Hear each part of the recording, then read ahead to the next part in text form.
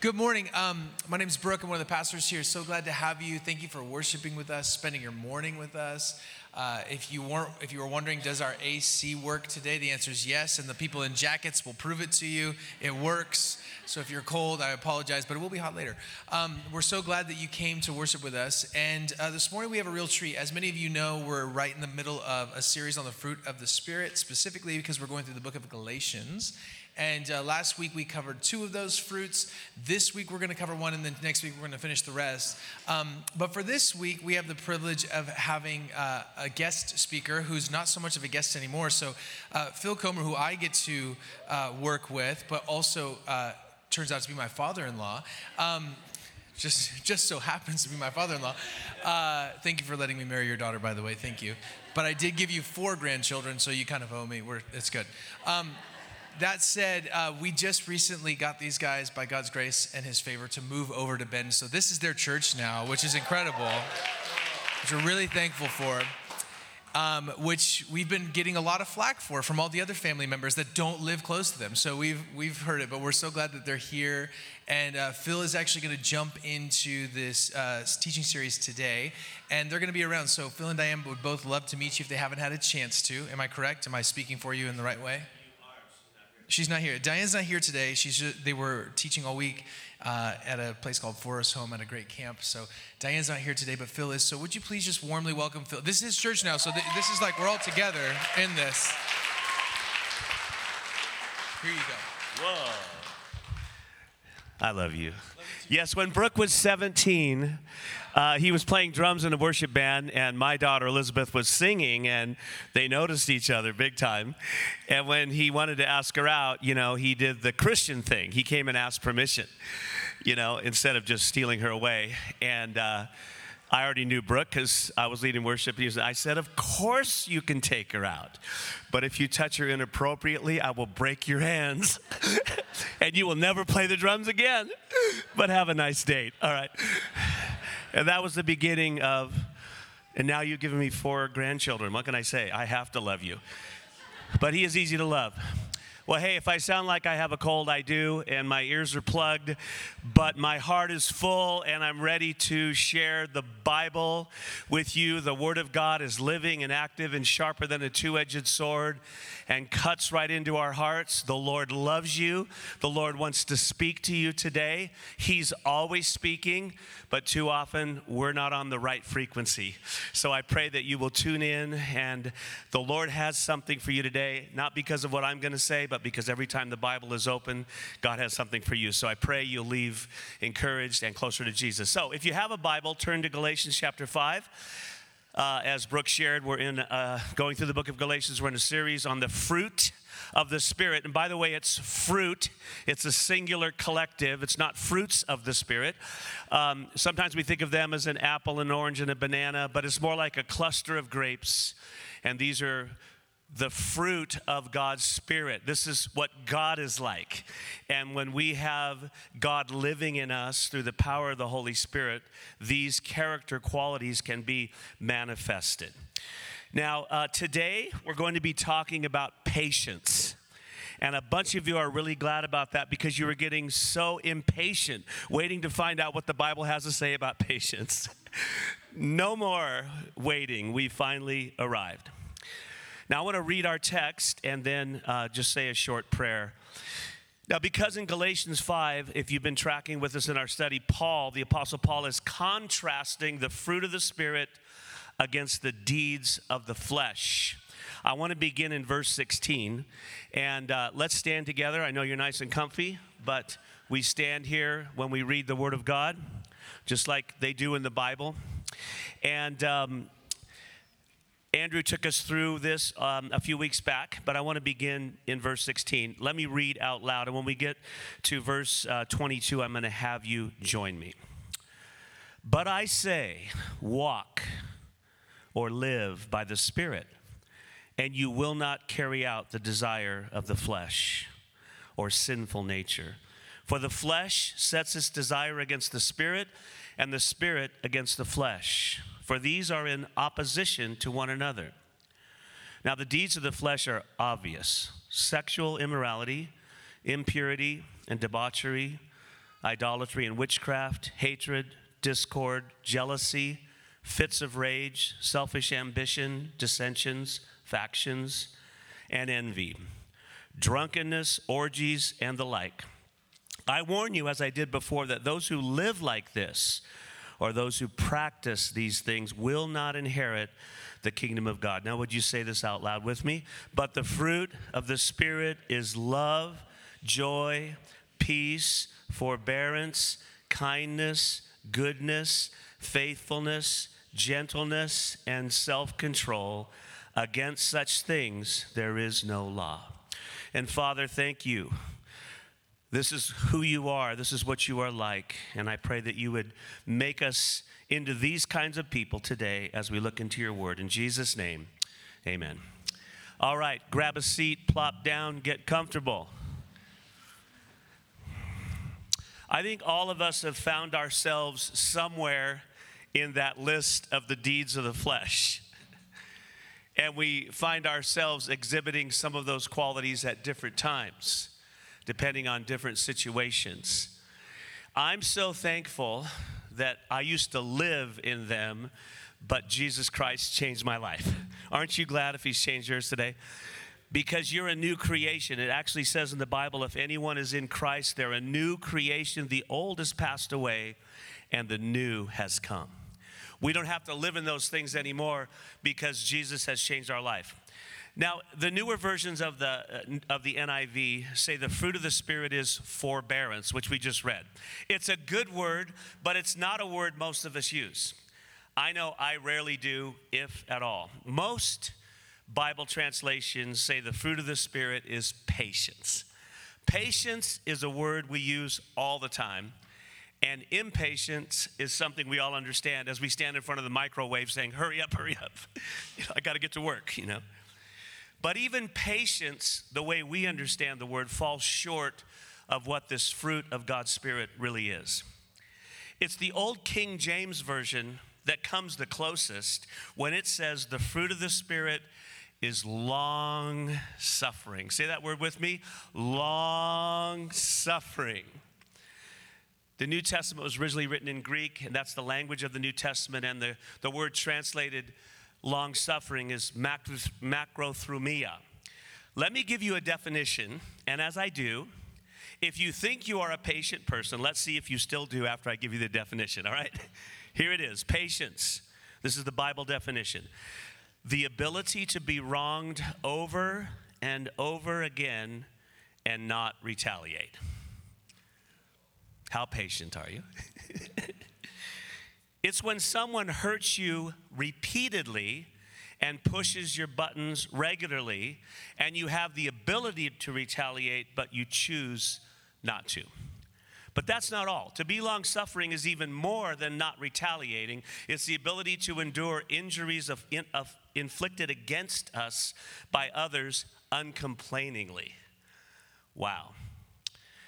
When Andrew asked me to join this series on the fruit of the Spirit and talk about patience, initially I thought, what am I going to say for 35 minutes about one word? But after a while, I had to stop studying because there's so much in the Word of God about patience. For our purposes this morning, I want to give you 3 things about patience. If you're taking notes, write them down. And we like to say, if you're not taking notes, write them down. Here's the first thing. Number 1, patience is a characteristic of God himself.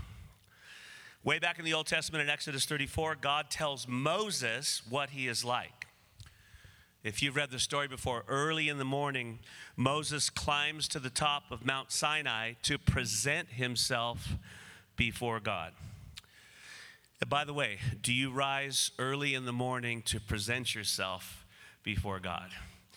And if you do, keep it up. If it's not your daily habit, man, I would encourage you to begin, because that's where you're going to receive the power to live a life that's filled with patience.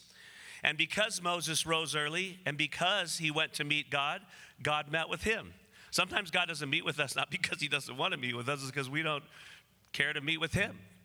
And Moses wanted to meet with him. And the Bible says the Lord descended in a cloud and he stood there with Moses as Moses called on the name of the Lord. Listen to Exodus 34, verse 6. Then the Lord passed in front of him and proclaimed, the Lord, this is God speaking about himself, the Lord God, compassionate and gracious, here it is, slow to anger and abounding in love and faithfulness, maintaining love to thousands and forgiving wickedness, rebellion, and sin. Fast forward, David in Psalm 86 picks up on this. He says, but you, O Lord, are a compassionate and gracious God, slow to anger and abounding in love and faithfulness. In the New Testament, Romans chapter 2, verse 4, we're told not to take lightly God's forbearance and patience, and that his kindness should lead us to repentance. See, God's not out just to zap you. He's so kind to you, and you realize, like, I don't deserve this kind of love. I don't deserve this long suffering. That should motivate us to want to please him in everything we do. And then the Apostle Paul said this about himself in 1 Timothy chapter 1. Christ Jesus came into the world to save sinners, of whom I am the worst. You know, the longer Paul walked with the Lord, the more he saw the wickedness of his own flesh apart from the changing, regenerating power of the Spirit of God. But for that very reason, he says, because I was the worst, I was shown mercy so that in me, the worst of sinners, Christ Jesus might display his unlimited what? Patience as an example for those who would believe on him and receive eternal life. Paul saying, hey, God, if God can save me, he could save anybody. I was the worst of sinners, and God was long-suffering to me. I'm an example of how he can change anybody's life in a second. And then another one of my favorite verses that I memorized as a new Christian, 2 Peter 3:9. The Lord is not slow about his promise, as some count slowness, but is patient toward you, not wishing for any to perish, but for all to come to repentance. God's waiting, in a sense, for us to wake up and to repent. Not just one time to receive Christ, but over and over when we find ourselves in that list of the flesh and we say, Lord, I want to walk with you. I want the fruit of the Spirit to be exhibited in my life. So that's the first thing. Patience is a characteristic of God himself. I got to ask you, aren't you glad today that God's long-suffering towards you, yes or no? Yes. Just think if he wasn't. I'm going to give you 2 weeks to clean up your life on your own. If not, he's not like that. He's long-suffering. In fact, he's grieved when we don't come to him because he wants relationship with you. He wants relationship with me. Patience is a characteristic of God himself, for which I'm very grateful. Secondly, if you're taking notes, patience has to do with our attitude toward people. We think of patience in situations, the microwave, and this word has to do with people. There's another Greek word that's similar to macrothemia, macrothemeo, and it has to do with patience in difficult or trying circumstances. Now, I first got to preach on patience a number of years ago. This is the second time I've been asked to speak on it. I think God must think I need to get more patient. I think he does, actually. Anyway, it was a number of years ago, and that particular week when I had to put the message together, we were watching 3 of our grandkids. And, we love our grandkids, but sometimes, we're older, so we get a little tired, and I look at my wife and I go, did we really do this? And we go, yeah, we really did this. That was amazing. Anyway, all week long, we're breaking up little arguments between Junmo and Sunday, and we're taking him to school and to soccer practice and everything. And then Jude says to me, Pops, are you coming to my game? And I said, Jude, I really want to, but I got to preach Sunday. I got to work on my sermon. And Jude is probably the most charming of our 7 grandkids. And I have a convertible. He loves my convertible. He goes, Pops, if you will drive me to soccer practice in the convertible, you can tell me your sermon, and I'll give you some input. He was 10 years old. 10 years old when he said that. But I knew him, and I thought he'll probably have something good for me. So he charmed me. I did it. So I explained how I was going to start by reading about the deeds of the flesh. He goes, the bad stuff.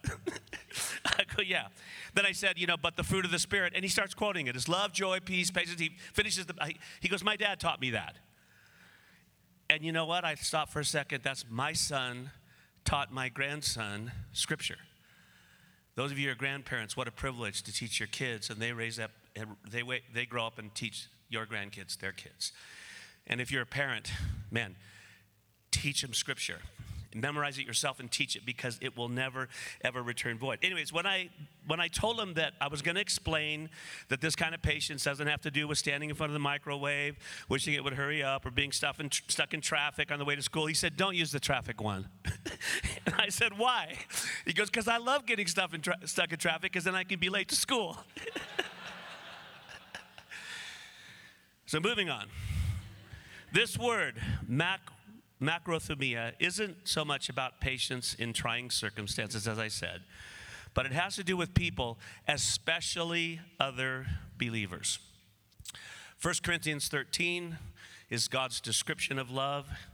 It's what agape love is like. God's love is sacrificial love. It's love that loves, expecting nothing in return. And that's the kind of love those of you who are married can actually give to each other because of the Spirit of God. And what's the very first characteristic? Love is patient. Love is kind. The old King James, love suffers long and is kind. You hurt me. Ouch. But I'm not going to retaliate. You hurt me again. Double ouch. I'm still not going to hurt you back. I have the power or ability to instead forgive you and even be kind to you. Kindness is the flip side of patience. By the way, kindness in the Bible, it's a fruit of the Spirit too. It isn't a warm, fuzzy feeling. It's doing something useful for another person. That's why we say that person's so kind. It's because they did something that was kind. You hurt me, ouch. And in response, not only am I not going to retaliate, I'm going to do something to bless you. As followers of Jesus, we're to be characterized by this kind of love because we have the Holy Spirit. We're to model it. This word, by the way, macrothumia, was unique to Christianity because the Greeks thought it was a virtue to tell somebody off, to stand up to them. Sometimes I'll hear somebody, even a follower of Jesus, say, man, it was just terrible. I told that person off. And I just go quiet when I hear that because I think, well, you weren't being like Jesus. We've all been there. People have hurt us, pushed us too far. Instead of manifesting self-control, we raise our voice at them. We lash out in anger. I know I have. Multiple times I've had to ask God's forgiveness for an outburst of anger, for an unkind word, for a pithy, smart comment. And you know who probably, and then I have to ask the person's forgiveness too, which is always humiliating and humbling. You know the person I've had to ask forgiveness of the most? Guess who it is? Those of you who are married know what I'm talking about, right? Your spouse, in my case, my wife. Because we live close to each other. We've been married 44 years. We're rubbing against each other all the time. And if we're not doing well, or we're walking in the flesh, or we're not filled with the Holy Spirit, hurtful things are going to be said. And sometimes you hurt the people you love the most often. And when you do that, you ask God's forgiveness and you ask their forgiveness too. Even Moses, whom the Bible says was more humble than anyone on the face of the earth. How'd you like to have that in the Bible about? Just Romans 12. That's Numbers 12:3, by the way. Now, the man Moses was very humble, more than any man on the face of the earth. That's pretty cool. There's some other verses in the Bible, and he died with no one's regret. I don't want that to be on my tombstone, you know. And then there's two girls in Philippians that are told to quit arguing with each other. How'd you like to have your name in there? You know, Susie and Joan, stop fighting with each other. Moses is listed as the most humble man on the face of the earth, but even he was denied the privilege of entering the promised land because he got impatient. And it led to an outburst of anger. If you remember, he's like leading God's people. You know, there's thousands upon thousands of them, and they were always grumbling and complaining. Why don't you lead us out here in the wilderness for? We're sick of this manna. We're going to die. We're thirsty. You know, and so they were complaining, and he kind of had it. And God told Moses, speak to this rock. And he was just going to have water gush out. But Moses was mad. He took his rod and he struck the rock. He said, you rebellious people. And God made the water come out. But then God said to Moses, because you did not treat me as holy in front of the people because you misrepresented my long-suffering love towards them, is really what God was saying. I'm going to let you see the promised land off in the distance, but you aren't going in. Joshua, your servant, he will lead them in. Wow. I read that and I want to try to not make that mistake. You see, whenever we sin, there is always some consequences. God loves Moses. He was the most humble man on the face of the earth, but even he blew it. When someone hurts you, this week, it'll probably happen, or says something bad or untrue about you, because you have the Holy Spirit, instead of blasting them, instead of striking the rock, you can choose to be patient just as God has been with you. This kind of patient love never says, I've had enough, because it suffers indefinitely, it suffers long. And this is how we're commanded to treat each other in the family of God, and of course in your family at home as well. Ephesians 4 verse 2 says we're to show forbearance or patience to one another in love. Colossians 3:12 says put on a heart of compassion, kindness, humility, gentleness, and patience. But we aren't to be patient only with our church family, only with our brothers and sisters in Christ. Listen to 1 Thessalonians 5:14. Encourage the faint-hearted, help the weak, be patient with all men. Wow. Everybody. Jesus takes it even further in Luke chapter 6. But love your enemies and do good and be merciful, just as your Father is merciful. Oh, you mean because I call myself a follower of Jesus and because I have his Spirit living in me, I'm actually supposed to treat other people the way God treats them? Now you're getting it. That's really what this word and this passage is saying. Which brings me to my last point. First of all, patience is a characteristic of God himself. Patience has to do with my attitude toward people. And finally, this kind of patience can only be lived out when I walk in the Spirit. If you have your Bible open, look back to verse 16, where Paul says, but I say, walk by the Spirit, and you will not carry out the desire of the flesh. I love that verse. We don't have to live in that list of despicable habits and characteristics if we walk by the Spirit. When we read verses 19 to 21, Paul just makes a list of all kinds of things the flesh is capable of, things you and I are capable of when we don't live under the lordship of Jesus and the leading of the Holy Spirit. And here's the thing, it's not an exhaustive list. It ends, and things like this. We're capable of even worse stuff because the Bible says in our flesh dwells no good thing. That's why we need to be changed by the Spirit of God. If you actually look at the list that we read earlier, those characteristics of the deeds of the flesh, they're actually sins against God, sins against others, and then even sins against ourselves. And they're characterized by disharmony, disunity, and flat-out ugliness.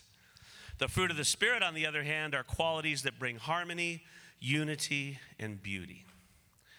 The ugliness of the flesh set against the beauty of God's Spirit. If you're walking in one, you can't be under the control of the other.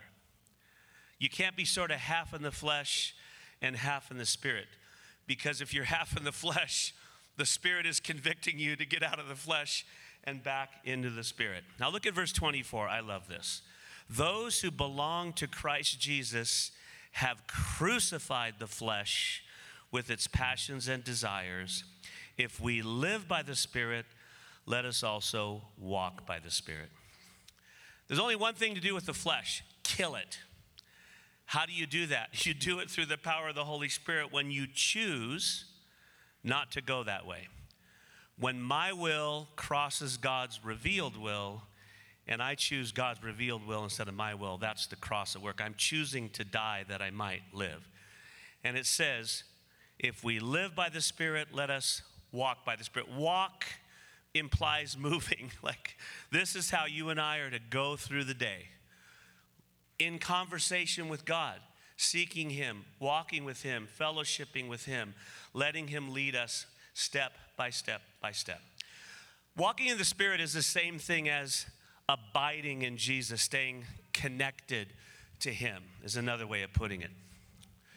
Back to my story about 10-year-old Jude. After telling me not to use a traffic example, I asked him if he had any other recommendations for my sermon. Excuse me, sorry. He thought for a bit. He got quiet. He said, give him a quote from Jesus. I thought, that's a great idea. So here it is. John 15, compliments of Jude. Abide in me, and I in you. As the branch cannot bear fruit of itself unless it abides in the vine, so neither can you unless you abide in me. He who abides in me and I in him, he bears much fruit. For apart from me, Jesus said, you can do nothing.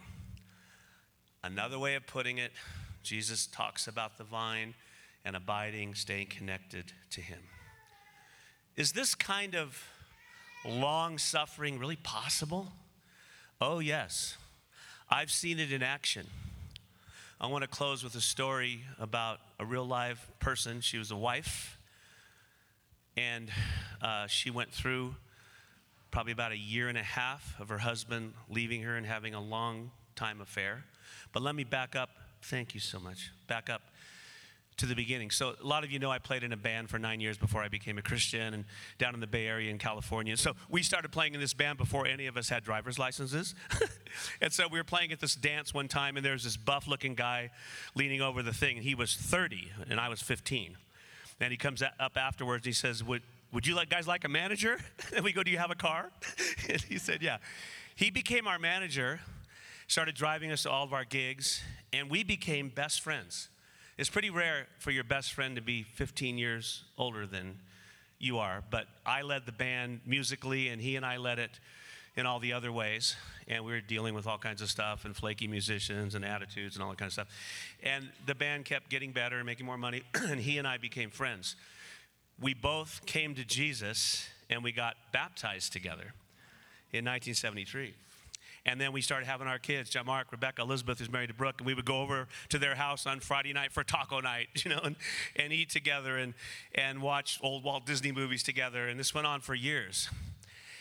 And then my band was playing for a ski resort up in Squaw Valley in the Lake Tahoe area, and his wife wasn't there, and I saw him go off with this woman, and he had a 1 or 2 night stand with her, and I thought, oh man, this is bad.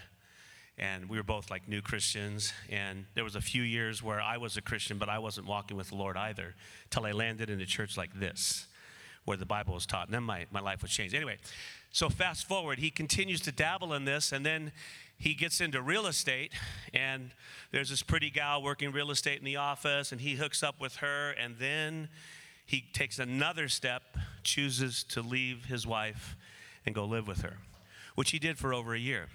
But all the time, he's paying the rent for his house that his wife is in, checking on her. It's sick, really. But this is what can happen when you're not walking with the Lord. He's thinking he's a Christian the whole time. He's taking care of his wife while he's, sleeping with this other woman. And I had moved over to a different church about a half hour away, and I came over one day, and I found where he was living with her, and I knocked on the door. It was nighttime, and he's huge. He could, break me with one hand. And he opened the door. This is my friend. I've known him since I'm 15. We were baptized together. And he's looking at me, and it was almost like there was glaze over his eyes. His name was Delano, Del. We call him Del. I go, you got to quit this and go back to Marlene. And he just looked at me like, yeah, I know, and I couldn't communicate with him, I was glad he didn't beat me up, but I did what Matthew 18 says, if your brother sins, reprove him in private. If he listens to you, you've won your brother. He didn't listen. I left. The Bible says bring 2 or 3 witnesses. We tried this. Marlene's brother, who was a pastor, didn't listen to them. The Bible finally says tell it to the church. That means other Christians who know him. He rejected.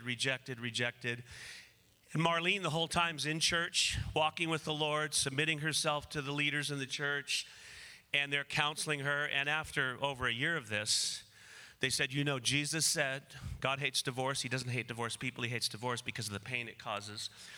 But there is one case where you can divorce your husbands for the case of sexual immorality. And so if you choose to make that decision, we will support you, the elders told her. You never tell somebody to divorce theirs because they can choose to be long-suffering. And so we never told her. But finally her brother said, you need to dump this guy. Even the pastors were saying, dump him. And she was like, no, I believe he's going to come back to me and I'm willing to forgive him. She was really saying, with God's help, I'm going to be long suffering. And this story has a happy ending because all of a sudden, after about a year and a half, it's like he awoke from a stupor, dumped the girl, came back in tears to Marlene and to the Lord. It's like the story of the prodigal son who finds himself feeding pigs and eating the pigs' food and realizing, what am I doing here? My father's slaves are eating good food. I'm going to get up, say, Father, I've sinned against heaven and against you. That was him. And he came back. She forgave him, took him back, and they had many happy years together. And then a few years ago, he got sick and he died. And I went to the funeral and I was standing about from here to the wall from where we were baptized. And I got up to talk about my friend and I said, my friend Delana. I started bawling like a baby. I couldn't say anything. And there was a non-Christian friend of Marlene there. And she goes, what's wrong with that guy? I said, well, he just loved my husband. But here's what I will never forget. His grandchildren started getting up, weeping, talking about him. And I saw the power of restoration when somebody chooses to be long-suffering. It's powerful. Now, I want to put a qualifier on this. I am not saying that if you're in a bad situation like that and your spouse has cheated on you for a long time, or you know somebody who has, that's the right thing to do. Every situation is different. That's why we need to live in community under the elders and leadership of a church and get wisdom and walk through it together with other godly people. But in that case, it was her decision to do that very thing. And wow, I learned a lesson that I will never forget. I haven't seen that happen a lot. I've seen it happen more than once, though. I could tell you another story, but you're getting hungry. All right. Your job this week, my job this week, is simply to abide in Jesus every single moment of every single day, to walk in the Spirit, not because we have to, but because we get to. The fruit of a life lived this way will be a blessing to all the people around you, because the fruit of the Spirit is love, joy, peace, patience, kindness, goodness, faithfulness, gentleness, self-control. And I love how verse 23 ends. Against such things, there's no law. Pull him over and cuff him. Why? He's being too loving. Arrest her. Why? She's being too kind. Book him, Dano. What's the charge? Being too patient. It's like, that's never going to happen. Whatever you want to call it, walking in the Spirit, abiding in Christ, or my wife Diane's term, the with God life, live it out this week. You will be amazed at how God gives you the power to do it, and you will be a blessing to others. How do you actually do it? Listen to Brooks' teaching from last week. He gave you some practical ways we can be filled with the Spirit and walk with Him. Surrender to Him. Let His love flow through you this week. And as you do, when the attacks come, and they will, when the accusations fly, and they will, instead of lashing out, you'll be like Marlene. You'll be slow to anger. And by the way, Proverbs 16:32 says, he or she who is slow to anger is better than the mighty. And he who rules his spirit than he who captures a city. God says, you know what? If you will rule your spirit, if you will live a life of patience, if you will be long-suffering, I'm more impressed with you and proud of you than some general that conquered an entire city. And you know, I love that the first characteristic is love. When you're filled with the Holy Spirit, the first thing you're going to experience is love. And that love is going to fill you with joy, and that joy is going to bring peace. Those first three, they're God. They're towards God. And then God's going to help you to do the next three, which has to do with others. You'll find yourself being patient, kind, and good. And if you do that over a long period of time, then you're going to see the other three: faithfulness, meekness, and self-control. Those are internal. But I don't want to tell you a lie. This is going to take some time. It can happen faster if you cooperate with the Spirit of God. The closer we get to the Lord, the faster he changes. I came across this quote, I'm almost done, from Alan Redpath. The conversion of a soul is the miracle of a moment. I'll never forget the moment God changed my eternal destiny from hell to heaven. Right where I was, Santa Clara, California, on my knees, in my bedroom, my destiny was changed. But it took 4 years before I started walking with the Lord. The quote goes on to say, the manufacture of a saint is a task of a lifetime. Romans 8:29 says, whom God foreknew, he predestined to become conformed to the image of his Son. That's right after 8:28 that we love to quote. God works all things together for good to those who love God. But the next verse says, and those he foreknew, he predestined to become conformed to the image of his Son. He wants to make you look like Jesus, not on the outside, but on the inside. That's his work. And some qualities take more time to develop than others, like this one, long suffering. And pretty much they develop through trials, like Marlene went through. Hopefully nothing that drastic. But you know what? You can change. I can change. And the power for a changed life is the Holy Spirit. Amen? The degree to which we change is totally up to us. This week, when you feel mean and nasty, you pause and you say, your kindness, Lord, and receive it. When you feel some anger and hatred towards somebody, you pause and you say, your love, Lord. When you get impatient, you pause and you say, your patience, Lord. As you do that, you're going to experience what Jesus called life that is truly life. Amen? I'm done. I have nothing else to say, almost. Let's stand for prayer.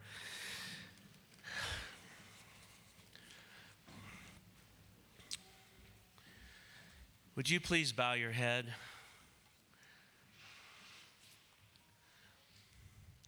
Just you and the Lord. I know there's a bunch of people here, but ignore them for a second. I have a few questions for you. Are you walking in the power of the Spirit? And if you say, Phil, not perfectly, but yes, that's my heart, and I'm seeing him change me. I'm seeing these grapes fall, some love and some joy and some peace. Say thank you, Lord. If you say, you know what, I want to, but this past week, you're going to find me in the other list. Well, that can change right here and right now. I love the Lord. He's always standing at the door of our heart and knocking. He'll never barge in. He says, if anyone hears my voice and opens the door, I will come in. I wonder if you're here this morning and you just want to open the door. Say, Lord, I need you. I need your help. In my marriage, I'm blowing it with my kids. I'm struggling with my boss at work. And now you're saying, you know what? I don't have to face this alone. I have one who is all powerful, who is love, who is peace, who is patient, who's right ready to step into my life, into my heart, and help me. I wonder, is there a person right now whose name is coming to your mind that God is asking you to be patient toward? If a name's coming to mind, will you, with God's help, do that very thing? They might be standing next to you. Or I wonder if there's been some hurt and he's not asking you just to be patient, he's asking you to forgive just as you have been forgiven. If that's you, would you say, yes, Lord, I forgive them just as you've forgiven me of everything. I don't know who he's asking you to be patient toward. I don't know who he's asking you to forgive. The third question is, when is he asking you to do it? I know the answer to that one right now. Today's the day of salvation.